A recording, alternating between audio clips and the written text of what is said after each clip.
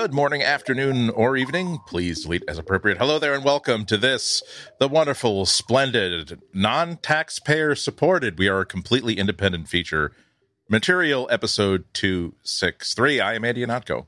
And I'm Florence Ion. Exactly.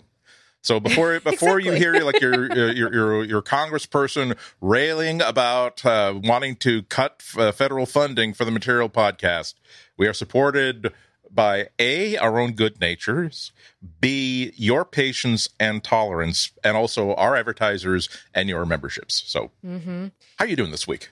How am I doing this week? Well, I'm a little jealous, and I think I wasn't planning on talking about this, but it just came to me, and because it is kind of, it's on my mind. I'm a little jealous of my friends who have been posting on social media about getting beauty done. And I know to some people this might sound like, God, this is so vain of you, Flo, but I don't care what you think. Because I love getting my hair done. I love getting my nails done. I love a facial. I love all of these things. It makes me feel good.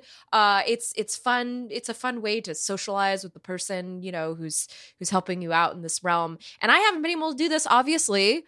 Actually, I haven't been able to do this since January is the last time that I really got pampered, and that was right before our baby shower for the baby that now exists. So on Instagram today, no fewer than 5 friends were seen either getting personal curbside manicure pedicures or they were the only ones in a giant empty salon getting with tinfoil in their hair, bleaching their tips or whatever they were doing. And it just made me feel so inadequate. And it's not fair because this is part of me thinks that there's this part of me thinks there is this evil plot to just make people like me break, because I really don't. Before we started recording, I was telling Andy how careful and meticulous I am about going to the grocery store. I'm running all the errands 7:30, 8 in the morning, first thing.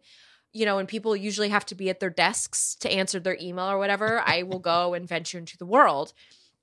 And even that gives me so much anxiety. So I can't imagine what it would feel like for me to traverse 40 miles to San Francisco, to get my hair done, which is a thing that I wish I could do, but I absolutely can't for, in case you all forgot, we're in a pandemic. So I guess I'm a little salty, but I will say it is giving me an excuse to order all the things. So I've made no few than 4 beauty orders from Ulta and Sephora collectively, just ordering nail polish, tools, all of these. I have a list of things I need to get at CVS this week when I go in my morning venture into the world, because I am a coupon clipper and they have very good coupons. I know we like to make jokes about those long receipts, but the savings really are there if you just look for them. So that's where I'm at. That's what's got me in the feels right now. Yeah, I'm at the gee, I wonder if my old stereo system still works. I should get it out of I saw you post that on Instagram. Yeah, and and it gave me, by the way, heavy nostalgia vibes. And Andy, you need to capitalize on that, because right now, vaporwave, aesthetics, all that stuff is really really going around on Instagram especially. So if you can hashtag it just right, you can develop a cult-like following for vintage tech. Well, vintage, I'm a little bit ambivalent about vintage tech, because one of my favorite YouTube channels in the whole world is Techmoan. Right. And he does such a good job of it, especially with old cassette formats, where from I know all about this. Let's see. There was, of course, before the regular cassette, there was 8-track, and before then, I think there was reel to reel. Wow, a 3-hole. But no, it's there. He's done so many videos on. Actually, from while they were trying to figure out from the 50s through the 70s how to do magnetic tape, there were 100 different formats that they were trying, each with different positives and negatives. And that stuff I really love, because I'm learning stuff that I had no idea before. And also, it's a great story about how technology and design have to come together to fill a need that a manufacturer knows is out there, but they don't know what people are going to respond to or what their priorities are. And that's, but the stuff the stuff that leaves me a little bit cold, however, is well, I don't want to give a specific example from modern times. I'm more like, I'm a kid from the 80s. Mm-hmm. And in the 80s, a lot of people who were like teenagers in the 50s were now in that, like, hey, these people are now like in their mid 40s, and they've lost their sense of adventure, and they have jobs and houses and money they can now be marketed to. And I remember a lot of like in the middle of the afternoon, like on a weekend while I was watching like Creature double feature, I remember a lot of these like commercials for like music collections, like, hi, hey there, remember the 50s, the tail fins on the cars, the beehives on the waitresses, and of course they were still the music doing this on the for jukebox. us. Yeah. They were still doing this for the 90s kids. I remember those. Right. Except for us, it was just like, remember hip hop of 1988? It's just like, okay, all right. Hi, I'm Scott Baio from Charles in Charge. Remember the Brooklyn hip hop wars of, like, oh God. Scott Baio, by the way, turned out to be a real piece of work. Absolutely. But he would also have been like absolutely, he would also have been absolutely the sort of quote star unquote that they would have gotten to. Agreed. Like, oh, I remember him from that TV show I used to watch when I was 13 years old, but really haven't thought a moment about in the past 20, 30 years. But what I'm getting at is that I really do think that nostalgia is like one of the most corrosive things our brains can do to ourselves. It is. Because when it's not about, here is this thing that's 30 years old. Like when I look at an Apple II, I really, really appreciate how it was a computer in which you could take the top off and see how everything worked. And if there was a problem with it, you could probably fix it yourself. And you could write your own software for it. And inside the box, it came with not just, oh, here's how to program in BASIC, but no, here is actually the source code for the ROMs in there. So if you want to figure out how to write your own ROMs or to like hack these, and I really have an appreciation for what that computer was like. And also the industrial design of it, I think, is very, very pretty. And a lot of these like nostalgia things are, hey, remember the 80s, your Apple IIe computer with the Duo floppy drive, 16 sector discs. Like, okay, yeah. In fact, I do remember that, sir or madam. What is your point? You know? So what I'm getting at is that I remember it vividly. Thank you. Yes. Thank you for reminding me. And I have to say, sir, your county's drunk tests are really, really weird. I mean, usually there's a breathalyzer and I have to walk a line, but yes, I do recognize that as a thing that used to happen.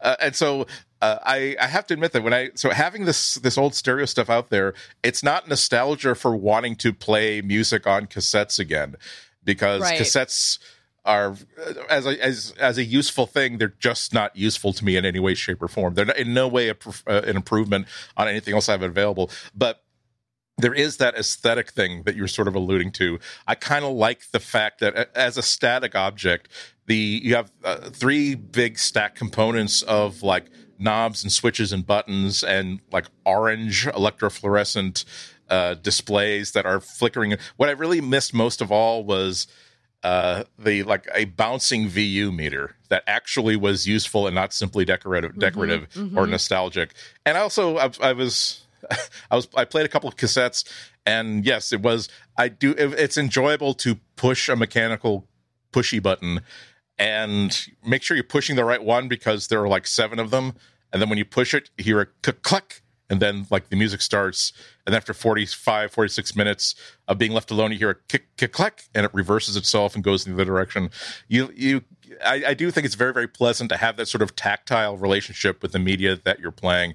So I might actually keep them in place somewhere mostly as decor. The sickness, however, is that now the tape deck, I will confess, is brand new to me. Because I kept my tuner because it was my AV, like home theater Pioneer tuner, because this was my gift to myself after finishing and shipping my first book, because I busted my butt and everything accessory to the butt and getting that done. And I had that sort of Max Bialystock. I've worked very hard, and I'm buying myself a toy. And so I bought a very, very nice receiver. Other things like the cassette deck, which is everything else I had connected to it was probably whatever was on clearance within like 2 or 3 years of that, because that was the one. I think that was the only thing that I actually bought brand new, mail order, whatever. And so, but I did have like my Pioneer CD player and tuner, and then looking around like, well, what else in 1991, 1992? What was like the Pioneer hi-fi lineup? And so, oh, here is like the 4 cassette decks they had. Like, ooh, this dual deck with like that really big display is nice. I wonder if it's on eBay anywhere. And I wound up buying it like there was a no minimum bid, so I wound up getting it for $6 and change. Oh my gosh. And so now I'm doing like that sort of other thing, saying, well, my CD player is like a 6 CD changer, but what if I actually want to use this for when I get like when I buy CDs through the mail, but before I've gotten a chance to rip them, maybe I actually want to play them. Maybe I want to buy like a 1 CD Pioneer player, and like, okay, do you want to spend $18 or as much as $91?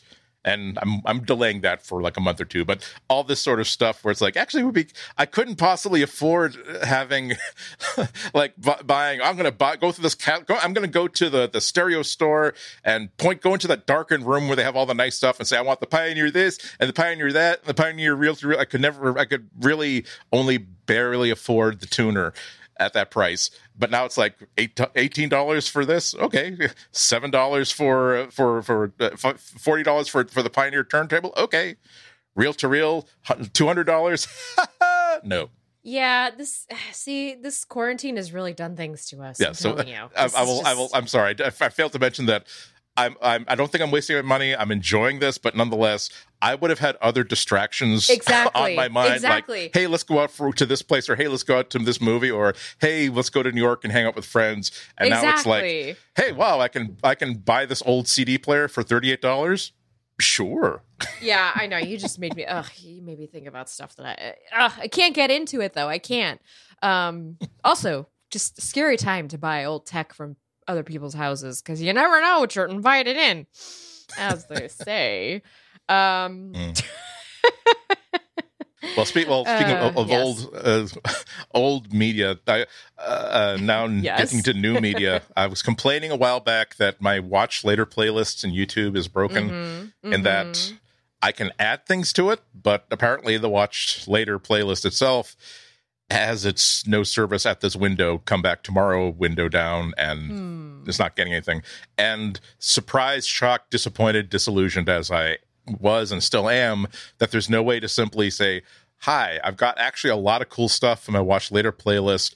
I would like to copy it to an empty playlist so that I can free up my watch later playlist for other things. And there's no way to do that except for select, delete, select, delete, select, delete, and then do that at last count 3,400 and some odd times, because I've had this watch later playlist basically unmaintained since I signed up for YouTube. So I found out that there is the only way to do it without having to do the select delete 3,000 some odd times is to, as sometimes happens with Chrome, you have to enter developer mode and enter a JavaScript.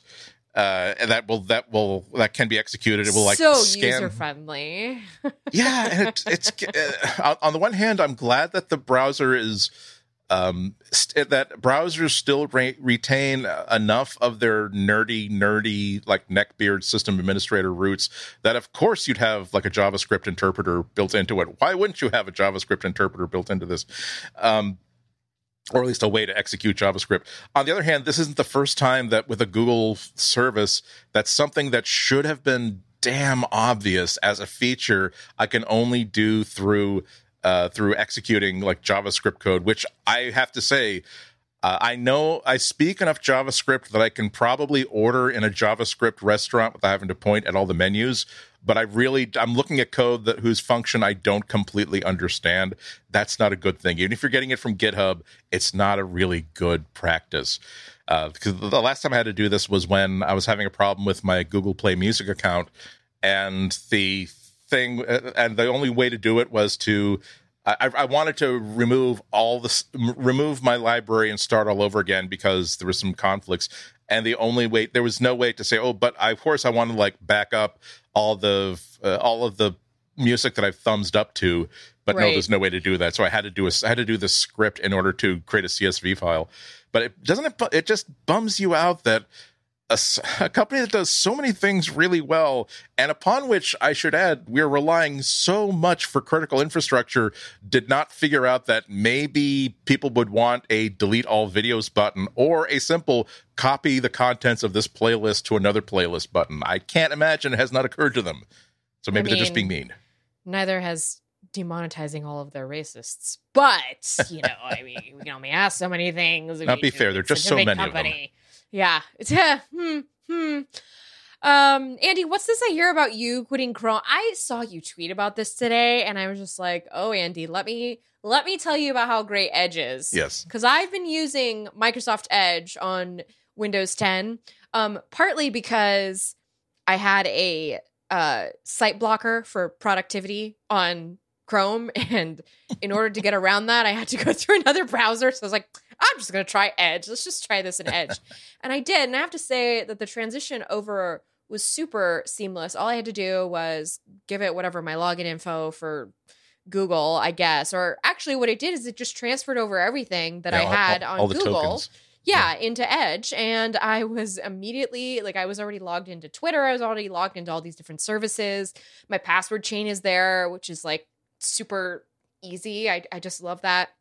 And I just find that it's not only faster, but on Windows 10, it looks so sleek. It just fits in really nicely with the whole interface, and it's making me think, should I fully step into whatever it is that Microsoft is trying to sell to me? Because I have this Chrome alternative. And on that note, on the mobile side of things, I've been using DuckDuckGo because I'm just tired of all the trackers, man. Just don't want any of those trackers, man. And I love it because every site I go to, it's we just got rid of that tracker. We got rid of that tracker. Okay, that ad network, not happening. It's I love it. I love this other side of the coin thing, and it really gives credence to the idea that there's a bit of a monopoly going around. Yeah. You know what I mean? Yeah, and it's not necessarily because Google is strong-arming people either. Chrome is a really great browser, but you're right, people don't really think about alternatives to Chrome. It used to be the browser of the people, by the way. Remember when it came out and they had that comic by Scott McCloud, and it was just and it was oh my God, an alternative to Internet Explorer, an alternative to Safari. We've been deceived, and now we're just in another cult. So it's that's right on the money. That's technically speaking. This morning, for some reason that I still didn't figure out, and B, wasn't particularly interested in figuring out, because I opened up the computer because I wanted to get some work done, sir, not perform any maintenance.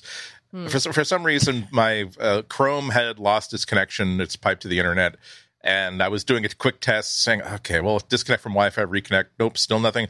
I'm on my ThinkPad. Let's switch to Edge and see if it can see if it's the entire computer or just this. And Edge was working fine, and it was also really, really fast.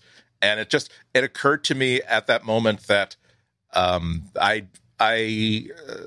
had not been considering.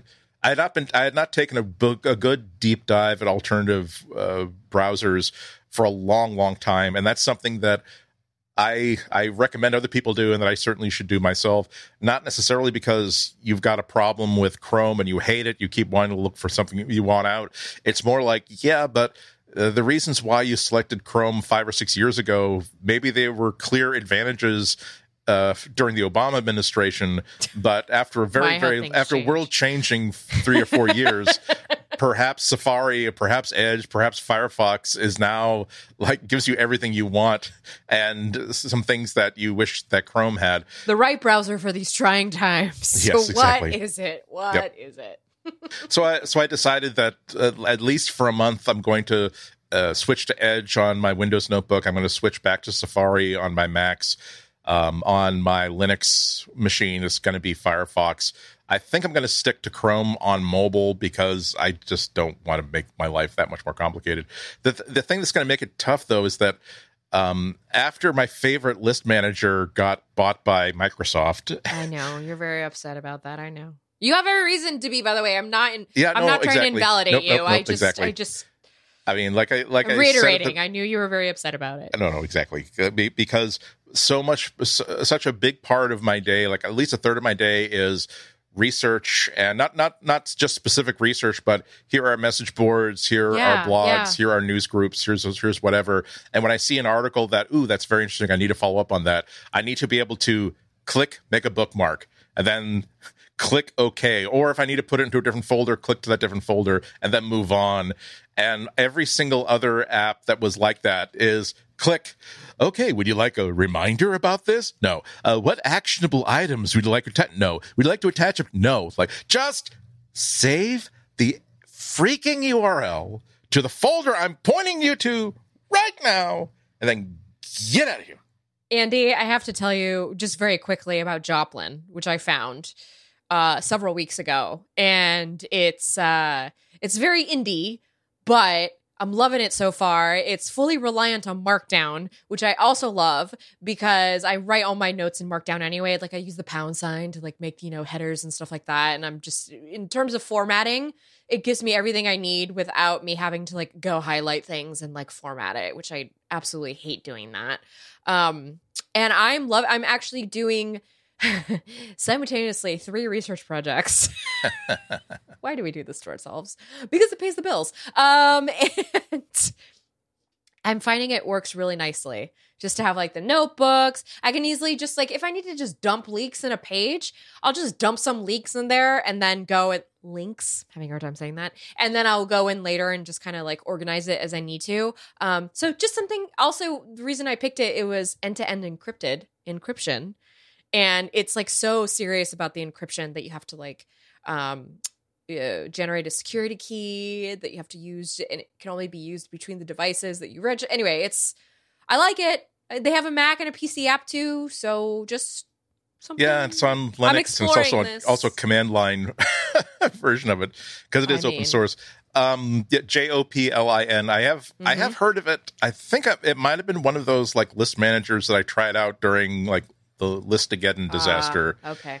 But I don't specifically know that I thought it was bad. See, what got me to say, well, why don't one of those like sort of like ice water in the face moments of, but Andy, you're saying that what you want to do is save bookmarks into folders in a way that's very, very simple and will keep them synced across all of your devices. Doesn't Chrome have some sort of, what is it? Oh, I know. It's called bookmarks. It's called. It's pretty great. Just, and I'll be darned because Control D. Yeah, and it works. Yeah, exactly. And so like I like yanking your chain about this stuff, by the way. No. It's the other danger though, and I'm sure that like you're in on this too, is that there are a lot, like when I try to get into Notion, which is another like productivity, like project manager, whatever app. I have to tell you, they're having some issues. There's some, but it became like the Macarena or La Vida Loca, like that. That's that one song that everybody is into for the summer, and then for some reason, whenever it goes back, that song also had that one summer. But anyway, sorry. So it's sometimes these things are like viral diseases for creative people because they get so into like, the thing is like, I've got this commercial project that I'm writing, just because for at my day job, but I'm also researching one fiction book, and I'm also helping someone else. And I just, what really drew me to Notion is that I can build this system, this environment that is custom tailored to everything I want to do. And then like you check back with them like 6 weeks later saying, so how's work going? And how's that nonfiction book you're writing? And how's that thing you're writing? Oh, but let me show you like what I discovered Notion can do. But you're not a Notion. No, but let me show you. So now I've got it like hot linked to this spreadsheet. Like, oh, honey. And this is why I sold Lifehacker on a story about how to get started with Notion. I've seen the greatest minds of my generation. It's like, that's honestly how I come up with a lot of my guide ideas. I'll pitch my editor and be like, you know what I've been procrastinating on doing for the last 3 weeks? I know I owe you that other story, but I found this great app that I think I should also write about and that you should pay me. Don't worry about the other story that I haven't finished yet. But this right here is... Anyway. See, what you're saying is that you're like Eugene Levy in like National Lampoon's Vacation, where when you fail to deliver like the car that the Griswolds actually ordered, you try to give, this is the car you want, the family truckster. Mm-hmm. Exactly. That's how you make it in the freelance world. Well, I'll say what we should take a break, but I will say that for now I'm enjoying Edge. It's only been day one, so I don't know how much of this is simply that this is like probably in the year or so that I've been using this ThinkPad as kind of like my daily notebook sort of thing. That it's been the only time I've been using like Edge regularly. So maybe it's just that Chrome is full of like cruft and spider webs and sticks and all kinds of stuff, and Edge is just lightweight and free and hasn't been like attacked by every single marketing. It's a clean Amazon box that just came in versus the basement covered in arachnids. But but for now, the only disappointment for now is that I didn't realize this until I tried to invoke it. Like, oh, that's right. This isn't Chrome. I don't have the Chrome Dino game. Oh, that is a disappointment. Yeah, you need to get the toy, Andy. So you can just sprout up whenever you need it. That's how Google gets you. That's how they keep us in. That's how they keep us in this. It's like Scientology. Yes. There's a reason, and I forbid you to select that as a show title, by the way. It's Scientology. I forbid you to do. You know why? Because that'll put us on like some weird watch list. So I'm not going to do that because the last thing I need is a Miscavige. I will compromise by signing off on it's quote. It's like Scientology, comma unquote. Said Florence Ion, comma against the objections of Andy Ihnatko. That's quite a long podcast title, though. I don't know if that'll fit in our RSS feed. You know, when you sign a contract to buy a house, that's also a lot of text, and there's a reason. Sign a contract with Scientology, that's a lifetime of regret. Unquote, anyway, said Florence Ilon. Why am I saying Ilon? God dang it! That's my Scientology. Florence. Persona. It's the L in Florence that's seeping into. Let's take a break, and I'll have a sip of my Dur Pepper. My Diet Dur Pepper. By the way, did you notice that like that's how you tell like a real fan of Dur Pepper from people who simply are aware? Because if you look at the can, there is actually no like period after. Oh, that's doctor. Right. It is technically Dur Pepper. Bad copy editing. Or I bet there's some sort of like legal trademark reason that becomes then DR is short. Period is short for doctor, and therefore is not trademarkable. But DR with nothing after that is original and therefore makes it like more probably more defensible. Yeah, you're onto something. Anyway. All right, well let's have a commercial and then we'll talk about being smart at home, which is something I had to do a lot of research from because that's not my natural sort of thing. This episode is brought to you by Pingdom from SolarWinds. Do you have a website? And does your website have a shopping cart, registration forms, or contact us pages? If you answered yes to these questions, then you need Pingdom. Nobody wants their critical website transactions to fail. That means a bad experience for your users and could mean lost business for you. But the good news is you can set up transaction monitoring with Pingdom. Transaction monitoring will alert you when cart checkout, forms, and login pages fail before they affect your customers and your business. Pingdom will let you know the moment any of these fail in whatever way is best for you. You can customize how you're alerted and who is alerted depending on the outage severity. Pingdom cares about your users having the smoothest site experience possible, and if disaster strikes, you will be the first to know. It's super easy to get started. Go to pingdom.com/relayfm right now for a 14-day free trial with no credit card required. When you sign up, use code MATERIAL at checkout to get a huge 30% off your first invoice. Thanks to Pingdom from SolarWinds for their support of this show and Relay FM. Well, everyone, if you went to the movie theaters today and you found that there was no one was at the new movie theaters, no one was at the bowling alleys, the streets were absolutely empty, there was an absolute logical reason. It's because everybody was at the Hey Guillermo Smart Home Summit. And I'm not going to say the word Google where it should be. So Google, as announced last week, we're having a online summit for developers. You could think of it as whatever sessions that Google planned to have in May regarding Nest support and home automation and smart home stuff. Essentially, they took whatever it was that they were planning to do in May and turned it into a 1 or 2 day streaming event. Now, the weird thing, though, is that unlike most of the stuff that's at I.O., all of this stuff was behind a thick registration wall. Because I was going to mention that. Yeah, I mean, I expected that it would simply, these videos, which it was announced last week, it's going to start off with a keynote.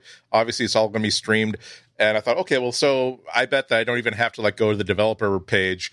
It's just going to, because I'm subscribed to pretty much all the developer stuff on YouTube, Google developer stuff, it's just going to appear. It's nope. It's okay, so I'll go to the event page and that's great. Let us know your first name and your last name and your title and the company you work for. And by the way, which of the 8 absolutely developer-focused industries do you work on, and no journalist I just put or technology. idle curiosity? Yeah. That's all. I mean, I'm giving away my secrets now, but that's always how I register myself. It's technology, and then for my title, I wrote senior person. Yes. Who else is more senior than me? Right? Exactly. There's nobody here. Flo in chief. Sorry. But it kind of makes sense because the content is right. Yeah. I mean, it was all about smart home stuff. And last but it was week when we super in the weeds smart home stuff, there was context behind it that I had to look up a bit because I didn't realize how out of the game I was until I listened to what they were presenting today. 18 diagnostic imperatives for lighting control over IP with TCL/IL bindings. It's oh, yay. This is the point at which they pause for the applause break amongst the 3,000 press and analysts. So it was really, really deep undercover developer stuff. So, okay, there was some stuff which we can pick out here that might be relevant to people. The other thing that was weird was that, so I think it's a 2-day event and it started today with a keynote. But I would have expected that there would have been an official Google blog post about it. But as of at least 4 or 5 p.m. today, there was not. However, I did later come across an article from Android Police in which it turned out by the end that they were going from a pre-packaged set of press materials because it included the entire text of what they claimed was an official Google blog post from today, entitled, quote, New User Features and Developer Tools to Build the Helpful Home by Michelle Turner, Director of Product and Smart Home Ecosystem for Google. So, okay. Again, interesting. Not harsh, not problematic, but interesting. That confused me because I was trying to do some research before our podcast, and I had read the Android Police article, but yesterday, because it published on July 7th. We're recording this on July 8th. Right. And I was a little annoyed when I saw that because I'm well, what the heck? The keynote thing is tomorrow. Why is all this stuff getting announced now? And then there was just no cohesion to this thing, which and not to mention the actual event started 15 minutes after they said it would.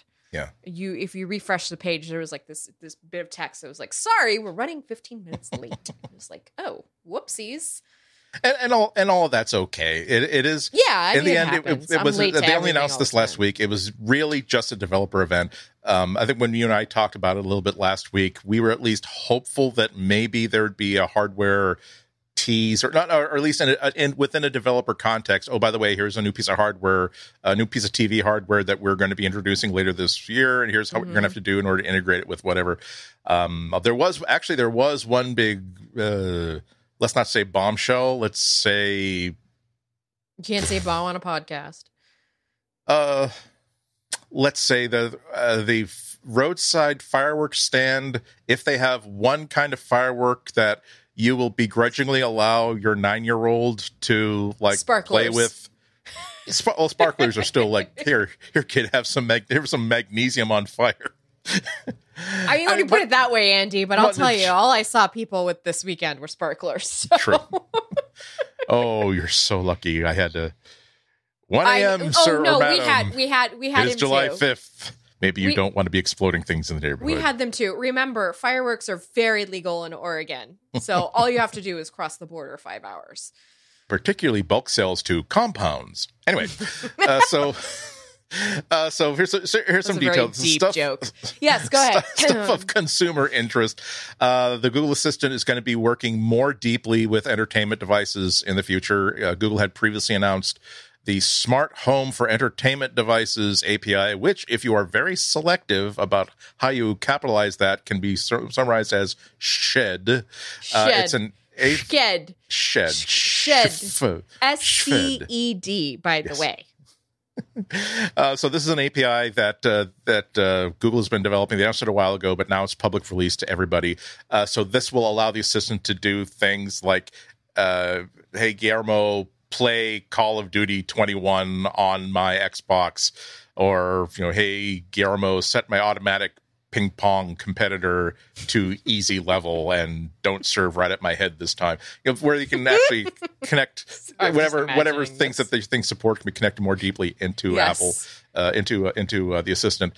A bunch of stuff which were related to the gentle wake feature, like waking up and going to sleep.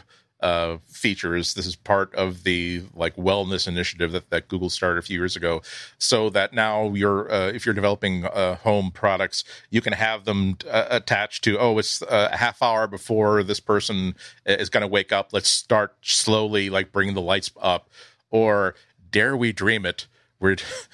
Dare we dream it? He put Pop-Tarts in the toaster and down. Now it's time to turn on the toaster so that 5 minutes after he's up, he will have hot, fresh toaster pastries ready and waiting for him. And that will work with both waking up and going to sleep sort of stuff. There's also a light effects trait that the assistant has always done. Now that's publicly available to everybody. So if you have a product like a home theater and you want to define a set, and your device wants to say, oh, you're watching a movie right now, so I'm going to dim the lights. I'm going to turn off the circulating fan unless the temperature really, really gets too hot in here, all that sort of stuff. So things it basically goes down to the stuff that you own that is a smart device that could work better if it were all on the same page together. Now will hopefully be on the same page together. We've already talked about the smart home integrations in Android 11 because we've both been using them. This is one of my favorite parts of Android 11, being able to have shortcut buttons that are accessible as soon as you hold down the power switch. Now that's because I no longer go into Google Home to do stuff like that. Now it's just second nature to hold down the power switch, and now I'm holding a remote control for the lights and stuff in my house. Mm-hmm. I don't know why. There's some things that I like to do via voice command, and there are some things where I'd much rather push a button, even though there's no real tactical advantage to doing it by pushing a button. I don't know. I have just not had a lot of success with the voice commands beyond turn the lights on and off. When I try and do specific light controls, it always, and I don't know if it's because I'm not naming the lights properly or different enough for it to differentiate. But our house has just been very frustrated with the whole voice command situation. So everybody here relies on either touching the smart displays to get things done or touching their phones. The speakers in the house, the Google Homes, the Nest Minis, those have all become music devices. And it's not, a lot of them are actually muted because I just don't want to deal with them in the voice commands. I don't know that any of the stuff that was talked about today is going to help me in that realm. Yeah. In particular. So I think this will be great I was just thinking today, a couple folks in my Discord and we were watching along with the Twitch stream today that they were doing for this event. And I was just talking about how this just felt very much about consolidation of a bunch of ecosystems, which is great. And that's what the smart home world has been doing the last couple of years. But I just don't see how that's going to fix the problems that I have now. Because the problem I have now isn't that things aren't compatible with it, because things have been streamlined. You know, every new thing that comes out now is like works with Amazon, works with Google. That's great. It's not like 8 or 9 years ago. They seem to have understood that it is unite or die in this space. And all the third-party ones like Wink, that has gone the way of the dodo. Like it's not around anymore. They're not updating it, and a lot of those niche smart home controllers have gone away just because it's become more mainstream. People just want to have it be made easy. And so I wish we had kind of known that going into this. And this really made me miss Google I/O. Because This is why we need Google I/O. And this is a very insidery thing that I'm saying, but I know that there are developers that listen to our podcast and that agree with me. It is very important for us to be using the stuff in person with the people who make it, because it gives way more context than what they give you in a presentation. Because a presentation is a narrative that is, concisely put together to just give you information, but not the in-depth contextual stuff that we really need. So that was my 5-minute review of it. Gives you the what. It always gives you the what, sometimes gives you the how, but often does not give you the why. Precisely. One nice thing that's hopefully coming is that your third-party devices might respond more quickly. Some interesting stuff here. There's a software developer kit that was released earlier this year called Local Home, and it lets the assistant do some home automation by not having to relay to a server first. So with partners, with people who have developed stuff to work with it, you might be able to say, hey, Guillermo, start my toaster pastries and have them ready for me in 8 minutes without it having to contact the server, figure out what the language for controlling this smart Pop-Tart toaster is, and then coming back. There's also something really interesting that I want to learn a little bit more about. So third-party apps and hardware in the house can, and this is my inflection here, it can sort of earn the right to report their current state to Google Home and have the Google Home system and the assistant trust it without checking. So if a thermostat, for instance, says the internal temperature in the house is now 71 degrees, it does the assistant or Google Home will say, okay, the temperature inside the house is 71 degrees. It's not going to then, is it then? Let's pull this device right here to get a reading from it and then back again. So apparently when a new device is introduced into the system, the system will still be like double checking and like not essentially trusting it. But after a certain amount of point, when certain criteria have been met, just like when you have like a dog or a cat you've introduced into your house saying, okay, right, I have decided, you've proven that I can leave you alone in the bedroom while I'm off cooking in the kitchen and trust that you're not going to pee on the comforter that my mom gave me that came from the LL Bean catalog and cost $400. Now you see why I have not gotten a new pet. This is also why I didn't get a new futon cover, because babies are gross. Those poor things. They're constantly... Yeah. Anyway, and any babies who are listening, I mean, we will give you a lot of latitude for the first 2 years, and we will even be understanding for the 2 years after that. But there's going to be a point at which we're just going to hold you accountable for stuff like that. Okay. Mm-hmm. It's just going to happen. And it's not because we're being mean or, ooh, I used to be able to pee on the $500 LL Bean duvet cover all the time. Like, yeah, but you also used to like refer to the curtains as doggy. And we move forward in time, don't we? Listen, at least baby urine does not stain the way that feline urine does. Aren't you glad you don't have an animal? I would say parenthetically, I'm still navigating the road towards eventually getting a cat. I know, this is why I'm like surreptitiously dropping. Exactly. I'm very, very hip. Okay. See what makes what makes these things much, much harder is that now, like, again, I want to be in a place where if I do decide that it's okay for me to get a pet, that I will be that I'm so well informed that I know that I can give this pet a very, very good life because I have full expectations about what the duties and responsibilities will be, expenses, things like that. And unfortunately, now I've been doing more and more reading, it's like, you know what though? One of the reasons why cats can go a little bit nuts is like it's much better if you adopt like 2 kittens and wait for them to be weaned from the mother, but that way they get to get out a lot of their aggression and a lot of their like emotional stuff on each other, and there's like, okay, we're a team here, and therefore they're not as confused, as scared. And I'm like, okay, I mean, I could afford 1. I'm pretty sure I can afford 2. I'm not sure. Can I be a 2 cats equals 4 litter boxes, just FYI. You see, exactly. 2 litter boxes per cat. So something to keep in mind. I mean, we are talking about smart home here, and pets are part of the home, and one must be smart when it comes to these decisions involving. Rest in peace, my cat, but she did not like the robot vacuum.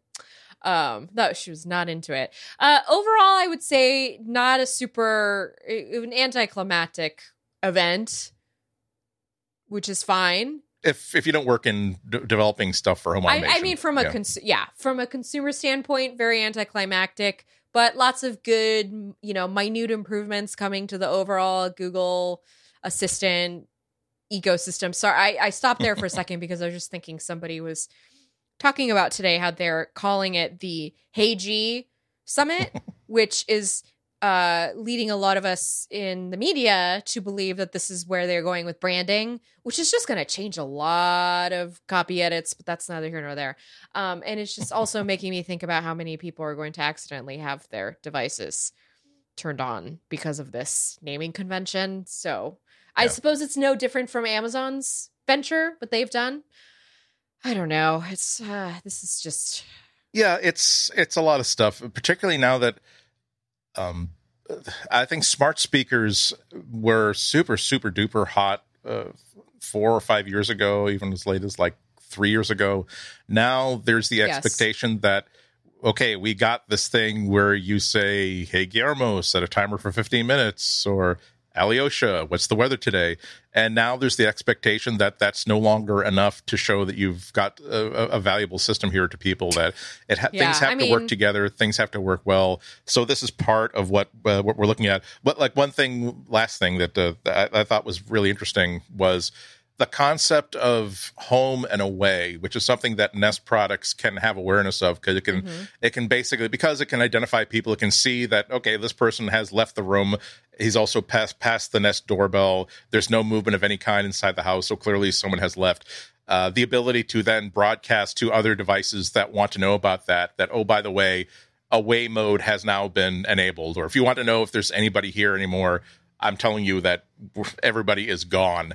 So if you're a smart TV, maybe you want to put into super low power mode now, and all that. And again, if Andy did leave the Pop-Tarts in the toaster, perhaps you want to cut power to this toaster as well as to the hair curlers that you decided to leave on, because on remember, top of that frosting list burns. of newspapers. Yes. Frosting burns. It does combust. It can cause a fire.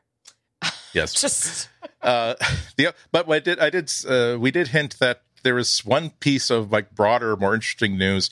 So again, this was a developer focused sort of thing. And part of it was giving them timetables for here's all the stuff that you can support. And here are timetables for making sure that you've got your checklist for ahead of in time for the September 8th Android 11 launch. Mm-hmm. I just added it in my Google Cal. Yep. And now, of course, this is not legally binding. So, and of course, if Google says, "Oh, by the way, we're changing tells all of its developers, I'm so sorry, you're totally screwed. We're launching it 4 weeks later, and so you're going to have 3 or 4 weeks of more time to work on your integration." I'm sure that's not going to be okay. It might screw up if someone is locking into that date for marketing purposes and committing on buying ads. Okay, maybe that is sort of thing. But now at least we know that Google is expecting to be on sort of a traditional timetable for their next major release. I was certainly wondering if things were going to be at least a month late, due to the fact that they had to move a lot of pieces around just to keep the developer team working at their usual pace, despite being distant from the central office. But okay, that's cool. That's interesting. We like that, or at least I like that. I don't want to speak for everybody. Well, there's next up. Now, I'm really excited about Microsoft Surface Duo. Me too. We're both excited. For those of you who have not had this tattooed on the brain since Microsoft's demo during their own developer conference, I think late last year, October, I'm thinking. This is the dual screen, like with an actual foldable in the sense of 2 screens with an actual hinge in the middle of it. Like imagine like 2 iPad minis with a hinge connecting them together. And it runs Android. It will run Android 10 upon release. Obviously it takes advantage of all the new APIs that Google has done for multiple screens / foldable screen stuff. But the demos make it look like they've really not just simply saying, well, here's the hardware. Good luck. Can't wait to see what you guys do with this. It's more like, no, here's the language of having like a mail app that starts in one screen, but then can expand across the other. Or of course, you Kindle people, of course, you could have one page facing pages on the other. And it really gets me super excited because I've been very aware for a very long time that there's a very, very big gap still between my phone and sort of the next largest, most useful device that I want something that I can stick into my back pocket because I'm going to be in the city for the afternoon. And I want to be able to not only enjoy reading books and doing stuff, but, oh, damn, this meeting's going to be late. Okay, I may as well spend the next half hour like doing email. Or even while I'm at the salon. I'd love to be able to just like have that, read a digital magazine or something, you know? I've got PDFs. Yes. So we have a couple of pieces of news for people who are excited about Duo. One is that there have been rumors that not only has the COVID-19 crisis not delayed the product, but we might actually see an announcement as early as this month. Don't know if that's true or not, but we're seeing a variety of people who are saying anything from between July and August, which would be, even if it were just an announcement of, Flo, Andy, here's how much money you need to have put aside and when you need to be expected to be able to spend it. In which I would say, we hear and obey. I have put another envelope between the mattress and box spring to make sure I don't spend it on foolish things such as my cable bill or food. Yes. Baby is not getting any diapers for a couple of weeks. We're just going to put her in a pool and you go ahead, baby. So that's interesting news. Other more, I would say not only very interesting, but also very positive is the announcement that Microsoft has decided to hire away a great deal of employees from the outside company that have been developing the custom version of Android that is going to be running on Surface Duo. They hired out a company called Movial, which is a Finnish company, and apparently they decided that this is so important, B, so integral to what else we're doing that it was initially misreported that they were buying Movial entirely, but no, what they're doing is they bought They essentially hired away a lot of their people. As a matter of fact, the Microsoft Romania bought their entire local operations, and their office in Iași is going to be a Microsoft R&D center. The 60 Movial employees who work there are going to be Microsoft employees working for Microsoft devices, and entirely they're going to be a brand new team underneath the Microsoft Devices division, which is really, really good news, because there's obviously, if they're hiring an outside company to do the most important software work on this exciting hardware device, that's not a whole lot of skin in the game, is it? I appreciate that maybe they don't have the sort of firepower in-house required to take the Android binaries and build a custom version that works as it needs to on this device. So maybe they needed that kind of outside help. But it means something, I think, that they said, no, we really need these people on the company health plan. So yes, welcome. Here's your goodie bag. You don't have to wear the propeller beanie. We'll assume that just watch this VHS cassette about hand washing techniques and get back to work, please. Yeah, well, I'd be very interested to see that company health plan in Romania, because it has some of the worst healthcare in the European Union. But it is interesting to know. My ears perked up because Romania has become this like mini Silicon Valley of Central Europe, and part of that is because it's so cheap, quote unquote, to do business there. When you regard conversions, the country is not on the euro, their currency is worth a lot less, and that sort of thing. And you can tap into some real talent, because remember, all the cybersecurity networks. There's a reason there's that joke about the Ukrainian developer, okay? I'm sorry, the Ukrainian developer. Oh, got it. Sorry.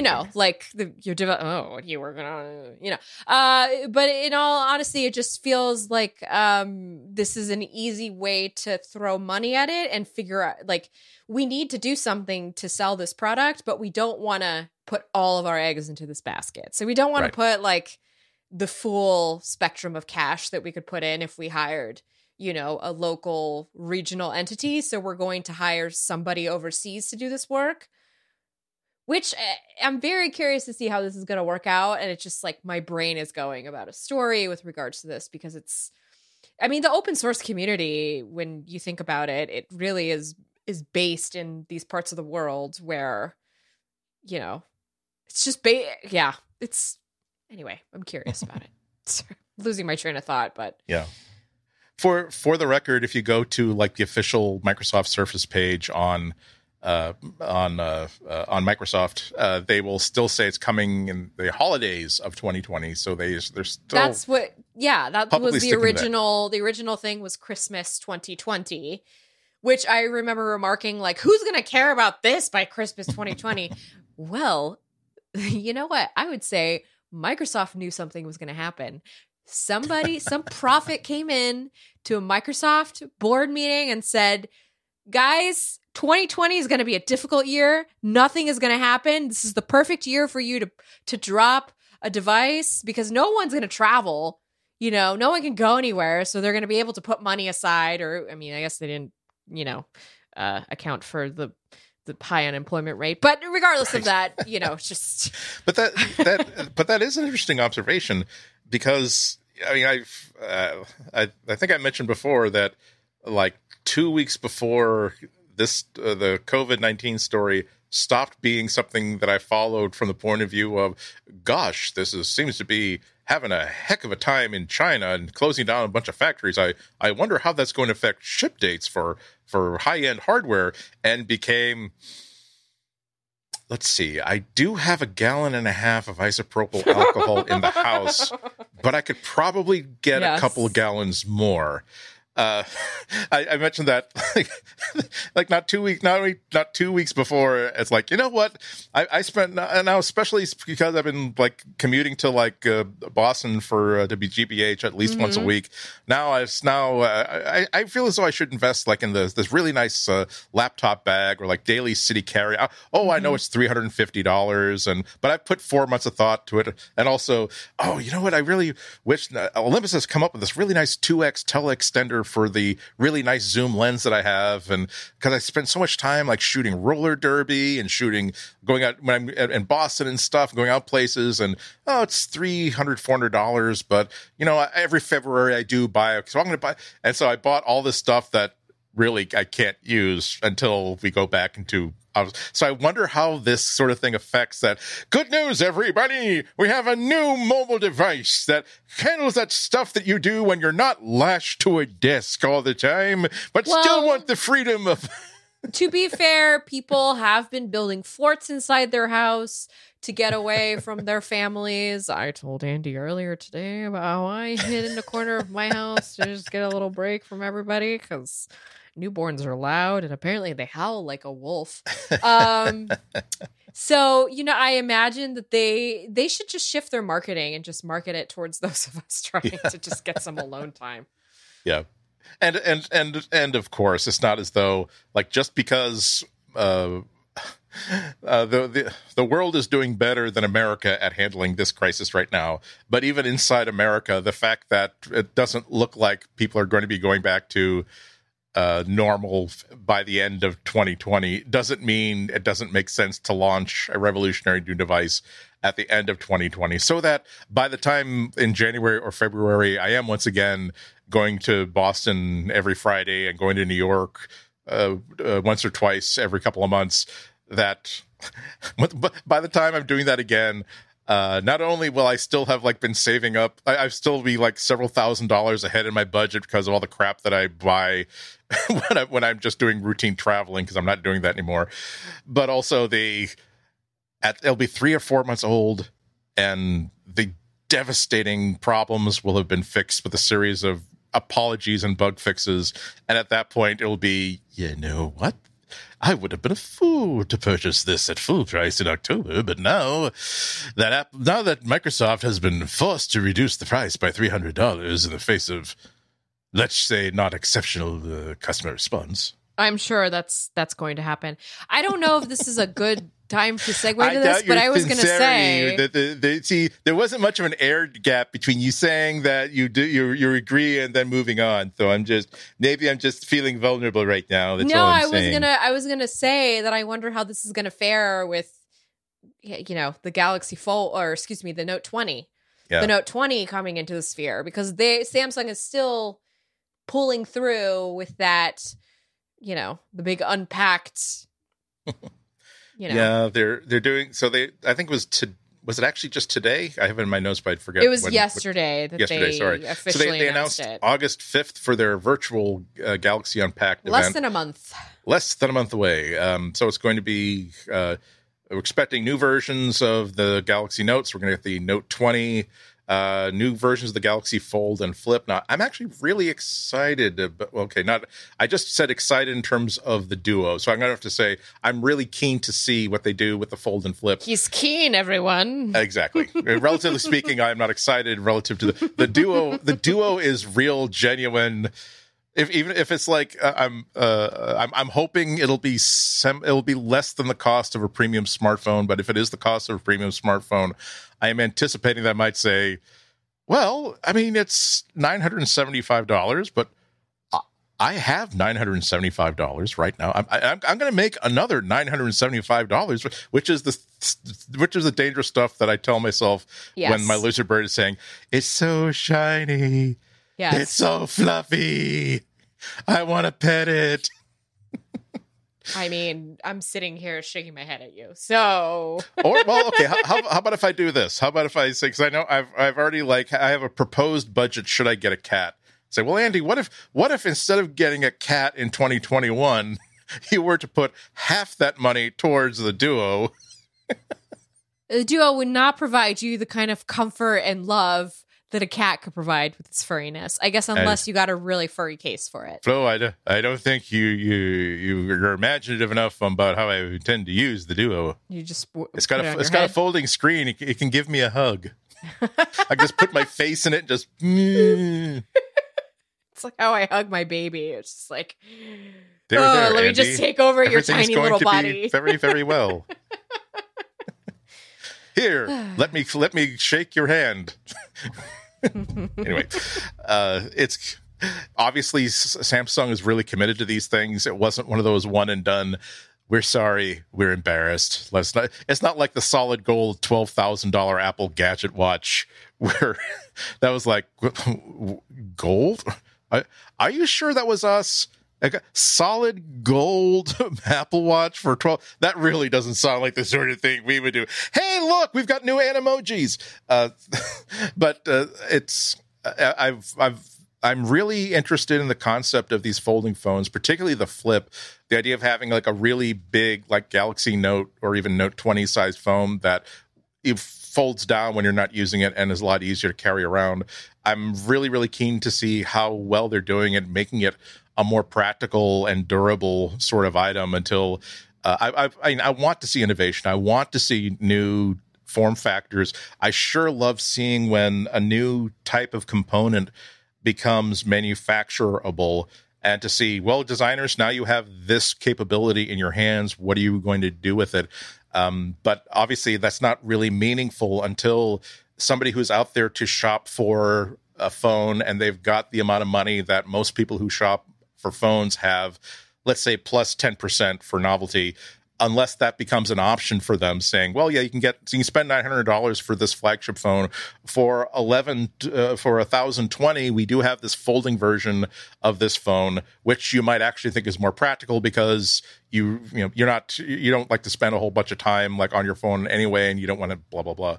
So I'm glad this is also playing to what Samsung's strength has always been, which has always been, we've got this crazy idea, and because we are one of the biggest manufacturers of everything that exists commercially in the world, we have the capability to take a Flutter on a phone with an absurdly large screen, or a phone that has a stylus built into it, or a folding phone, and stick with it for a couple of years just to see if people start to take to it and see if we can get better at making these things. And so if there's going to be a time where Apple ever makes a folding iPhone, it can only come after Samsung has produced a 4th generation Galaxy Fold or Galaxy Flip that really, really works well enough that Apple or any other company realizes that, okay, this is a mature technology. They've also made all the mistakes, and now they've figured out how people want to use this sort of thing, and now let's get in on the bandwagon. Also, Galaxy. You looking forward to the Galaxy Watch 3? Yes, but I'm worried it's going to be a little too big. We'll see. Look, at least we have some things to look forward to this summer because it's been a bummer of a summer. So at least we still have this on the docket to look forward to. So yeah, see, I'm also finding the same thing that I do have a ticket to an opera in April. Just like a couple months ago, I bought a ticket to an opera in October. Next April? Next April, right. April 2021. April 2021, wow, because you are optimistic. I appreciate you for that. See, the thing is, I know the Metropolitan Opera is good for it. I know that I bought when tickets became available. I think they opened up the box office in May. I think it was actually earlier in April for the 2020-2021 season. And as I do every year, like I can't afford to go like every time I want to go. Usually it's because I happen to be in town on business or something, and I'll get like a $30 like day of performance or really, really cheap obstructed view seat. Once a year, I do pick out one thing that I absolutely don't want to miss, and that becomes I will pay full price for the ticket. I will commit to round trip train fare to make a special trip out there. And as I'm thinking, what are the chances that there'll even be safe to have like these things? What are the chances they'll even be allowed to put on performances in October? I did decide that actually it will be a good thing to have something on the calendar for October that I can look forward to. Yeah, and I feel on that. the off chance that good news, it turns out that aspirin plus Mountain Dew is an effective vaccine against it. It's been proven 100% reliable. And good news, we can all go back to everything like right now. I had the feeling that if things should change and improve that well by September, people are going to be so worked up to go to public performances. It's going to be impossible to see like anything live. But of course, they did cancel. And I used the credit to say, okay, let's try this again. Here's the second thing that I wanted to see is in April. And even if I actually think it's possible that not only we're talking about two different things here. We're talking about both New York City allows theatrical performances to go on, and also not just that it is legally, and not only is it physically possible for me to go to this performance, but also I will decide for myself that I'm comfortable going to this not only sitting in this place with 3,000 other people, but also riding on Amtrak for 3.5 hours to get there. And that might not be true, but I wouldn't want to be here in March thinking that, oh man, see, I really wanted to see this, and now it's completely sold out, and it looks like it really would be completely safe for me to have gone, but I can't buy a ticket now. I will have wished that back in the summer I decided to be optimistic. See, this is exactly why I haven't gone to the salon. Because I don't know what exists between my house and the salon. So I would just feel more comfortable out here with the hills around me that are on fire. At least I can run away from those hills. Can't run away from the coronavirus. Sorry. Well, again, there are a lot of really interesting exhibits on the grounds of Pompeii. The people that would want to convince you otherwise. Oh, crap.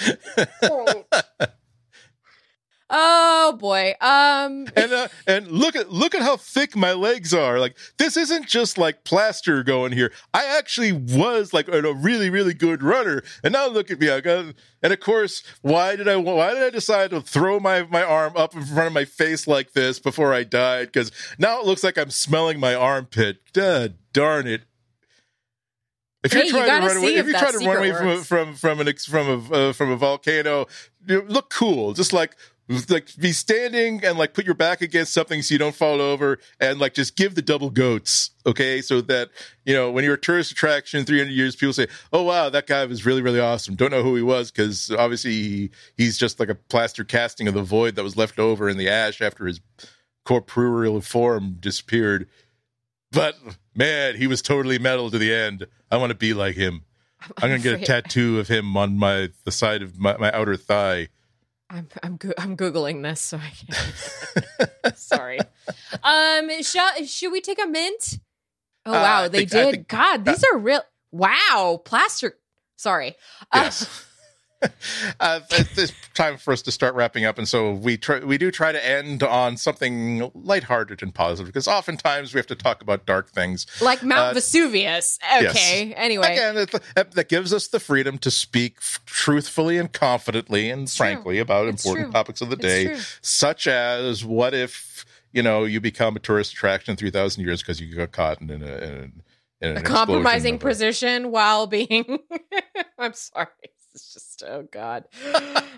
Humanity. You see now I'm not going to say it aloud, but I wish to communicate to you, Florence Ion, that there is a term, a phrase of endearment that the youths use, and saying that when they see an image of somebody who is completely clothed, they just look really, really cool.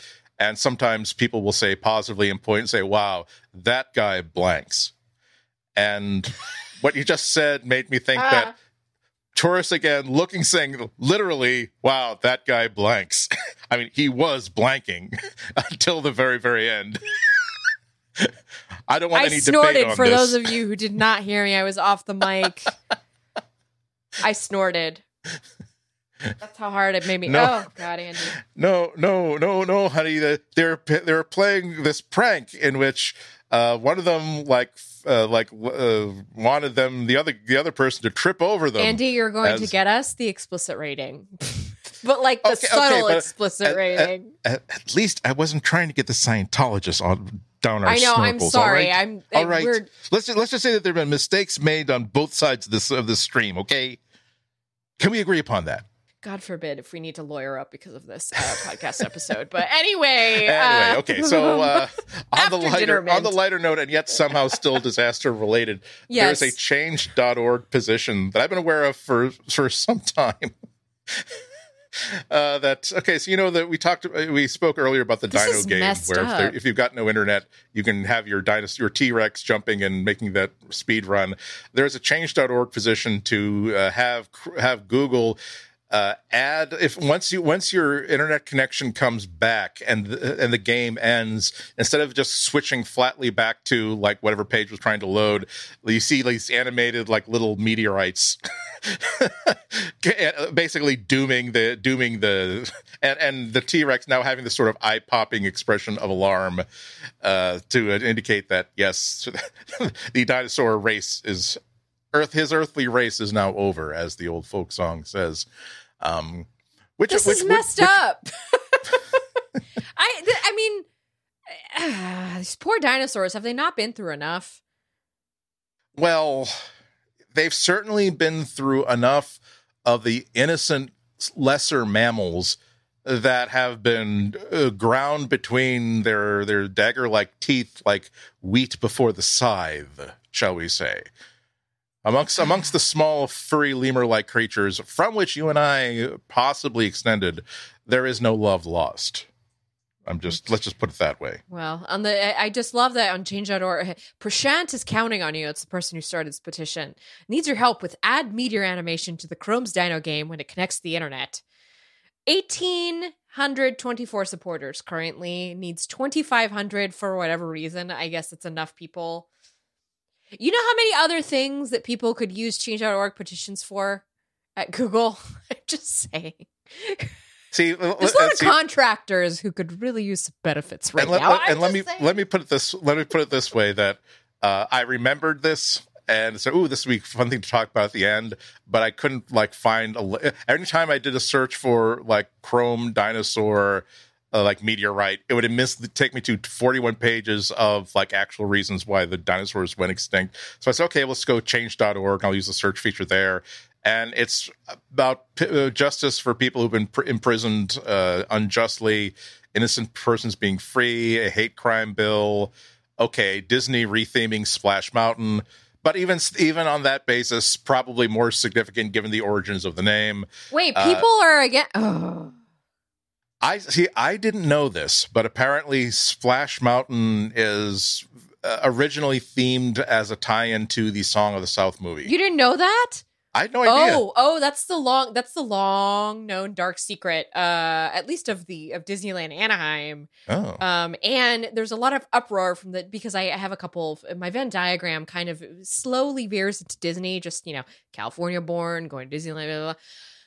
A lot of people who are diehard Disney fans are saying, don't go over to Princess and the Frog, which I just think is because who cares about Briar Rabbit? And oh my God, Andy, you know what you should do tonight? In fact, I'm going to send you the YouTube link of the original Splash Mountain opening that they had. I think it was in 1986. And they had this whole song and dance number to go with it. And it's just awful. It's terrible. Anyway. Actually, I'm reading it now. I am. Ooh, I don't know if they've changed it recently, but so I did of course the Google search, and so the cached version. So if you go to disneyworld.disney.go.com, Magic Mountain, Splash Mountain. So this you Google search the Google Splash Mountain, and the search result number one is Splash Mountain Ride Walt Disney World Resort, which goes to the actual page, and apparently. The text that is excerpted here was quoted from the original, from the whatever the status was, and so the first line is "Drop into a thrilling log flume ride featuring characters and songs from the classic Disney film Song of the South." And so, that's surprising. Let's click on that link and see what it says there. And on the actual text itself, after of course phase reopening and content. It says, drop into a whimsical world filled with classic characters and songs on this thrilling log flume adventure. Yeah. So apparently they're not awake, but there's a little bit there. I don't know. But yeah, I really did. I just thought, okay, Splash Mountain. That's like any place that has a water flume ride could call it that. I also have never been to Disney World Land or Compound or whatever. So really, never. Well, you've never been to any of the parks? My family used to go to like local New England like theme parks or family fun parks. I've never been as part of a group, and now even though friends of mine say, "Oh no," so you see single people like all the time there. It's forever. It's like I'm like, I don't want to be a middle-aged man with a camera walking around a child theme amusement. And I know that like you can do the drinking tour of Epcot and that, you know, the Star Wars things are for everybody. I'm just, I don't feel as though people would give me a hard time. I am very certain that the staff wouldn't give me a hard time. I feel as though I couldn't relax completely knowing how important it is that I look like I'm not a creep. Listen, there are creepy people at Disneyland, and I would say, Andy, you... Excuse me, I'd like to get a picture of Chewbacca over there. Could all the children younger than 26, so I don't want to accidentally get your picture while I take a picture of the Millennium Falcon. So I just want to be, I'm not interested in pictures of anybody younger than 32, 33, 34. Anybody 36 through 48, if you could sign this waiver indicating that I took no particular interest in you whatsoever. This is the sort of stuff that would be going through my mind. So, we have a lot to talk about with regards to this, but I'm not going to get into it now. I'm not going to get into it because if the gift shop at the entrance sold like for $130 a T-shirt that simply says, "This guy is totally not a creep," and is signed by the person who sold the shirt because, well, you know what? He was nice. He was polite. He was well-mannered. He didn't seem to have any sort of an odor about him. I'm sure. He was wearing sunglasses, but it wasn't those sort of like really thick Disney frames that definitely have some sort of a hidden video camera. Okay. It spans generations. You don't have to just be a kid to be into Disney. There's a reason that every high school in California sent the seniors to Disneyland for grad night. A lot of shenanigans, by the way. Shenanigans. A lot of shenanigans. Anyway, I feel like this is a good stopping point for us. Yes. Because although people who are either work for Disney or work for Disney's marketing team, if you'd like to target the community of people like myself that maybe don't feel as though they're the sort of person who could or should visit Disneyland, in the form of a full all-expense paid trip there too, given that Disney is not a tech company, nor is it a software or product hardware services. Yeah, Imagineers. Well, no, but they're not serving. They're not selling. I feel as though ethically I could accept first-class airfare and accommodations for 2 weeks, plus unlimited drinks at the Epcot. The Tri-Channel just did 6 of them were in Orlando, and so they basically went to Epcot drinking at every single like national themed bar there, and it looked like a lot of fun. And you can get really drunk in Disneyland if you really try. They got a little bit lit, that was for sure. And it certainly changes the scope of things when you realize I am under the influence of something in what quote unquote the happiest place on earth. Like, don't break. God, there are a lot of parents with kids around. Are they like pointing at me and whispering to their kids, "Don't grow up to be like that person"? I'm not gonna lie, I have totally thought that before.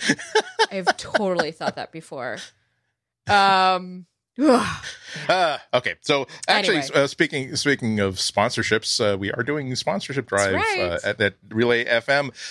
If you want to become a member, we can support us even more directly than you do when you support our advertisers. This is the put some money into a box and mail it to us option. without the trouble of having to go through your sofa for change and or going to the mail post office afterward. You can get if you can sign up at various membership levels, a level friendly for pretty much everybody. Go to relay.fm/material to support this and all other Relay podcasts. In addition to our thanks and our gratitude, and also video evidence that we are feeding ourselves in a healthy fashion and getting the dental work that we occasionally require. You'll also get access to bonus episodes, special episodes done by Relay FM podcast hosts that are available only to members of Relay FM. We thank and love everybody, but we have a separate secondary thanks for people who are members, because we realize that I'm so completely grateful to everybody that thinks enough of the show we do simply to listen each and every week or on any sort of a regular basis. When it comes down to, but I'm going to like visit a link. I'm going to fill out a form, even above and beyond like the money. It's like, I'm going to go through the trouble of like trying to process a web form in order to get things done. And speaking as a person who tried and failed to get the United States Post Office to deliver a bundle of like empty mailing boxes because the form would not accept my mailing address as a valid address, despite the fact I've lived here for many years now. And I can verify that they have mailed many things to me at this address. So there's a certain of, how much do I love the Material podcast? Enough to hope that they did a web form and a payment processor well. In fact, yes, I do. We are so grateful to you for girding your chest and you're thumping your muscles and getting into that. So once again, go to relay.fm/material. We're having an all staff.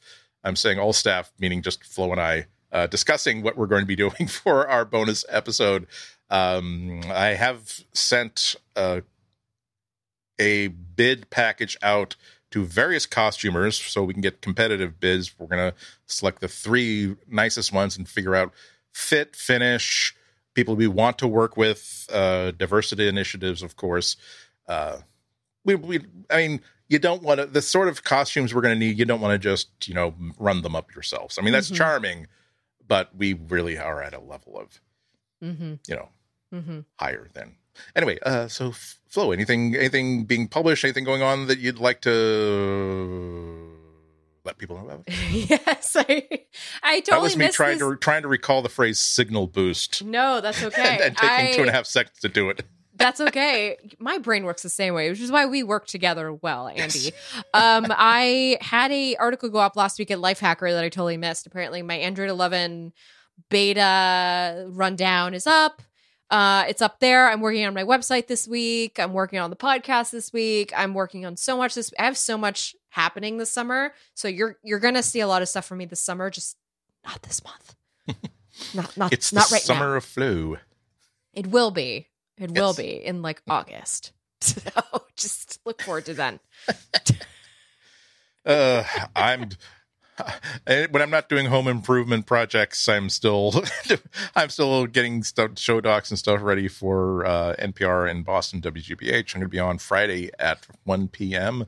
talking about things that are tech related and political tech related, and things that make you go Exactly. Make you happy that you pledged your support to WGBH at the umbrella level, not just the tote bag level. Also, I'm decided that before the summer is out, I'm going to get my website back up again. Good.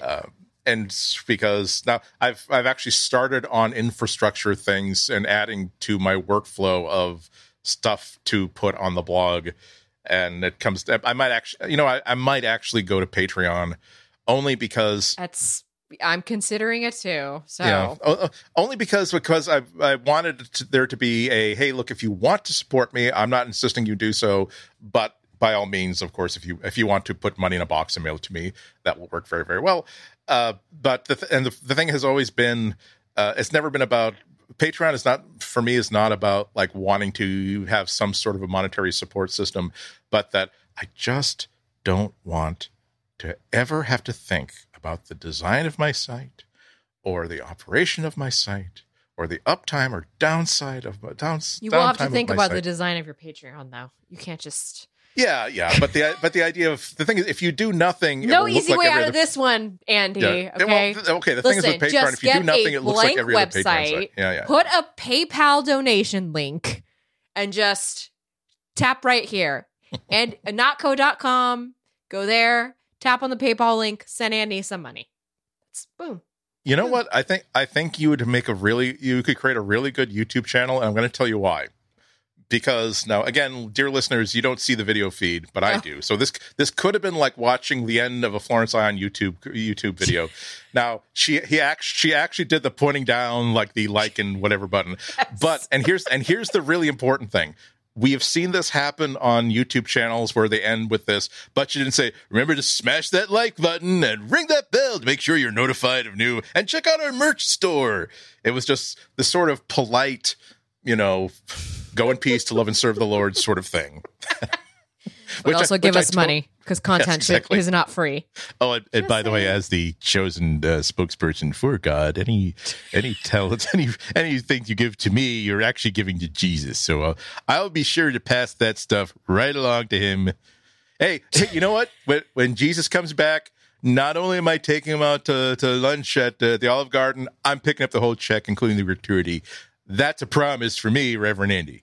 But I won't be able to afford those limited breadsticks without your support. And would you like me to have to, at the time, say to Jesus Christ, Jesus, I'm sorry, we're going to have to split that appetizer of bloomin' onion because my supporters didn't give me enough money for 2 separate appetizers. Yeah, I know. I'm surprised, too. They're really don't judge. Oh, no. Don't call your dad. Don't judge them. They're good people. Are you not entertained? Maybe I can make more money as an evangelist. I don't know. You got me thinking of a new business plan. I mean, listen, there's a reason I keep calling out to Scientology. We could really use some money. Just kidding. Don't come after us. We need to end this. Otherwise, I'm going to get us in some really deep pockets. We're still in a hole shallow enough that you can still see the tops of our heads and we can still climb out of it. So far. Although I'm shrinking. Everybody, thank you so much for listening to us this week. We hope you listen to us again next week. Until then, have an awesome 7 days. Bye-bye. Bye.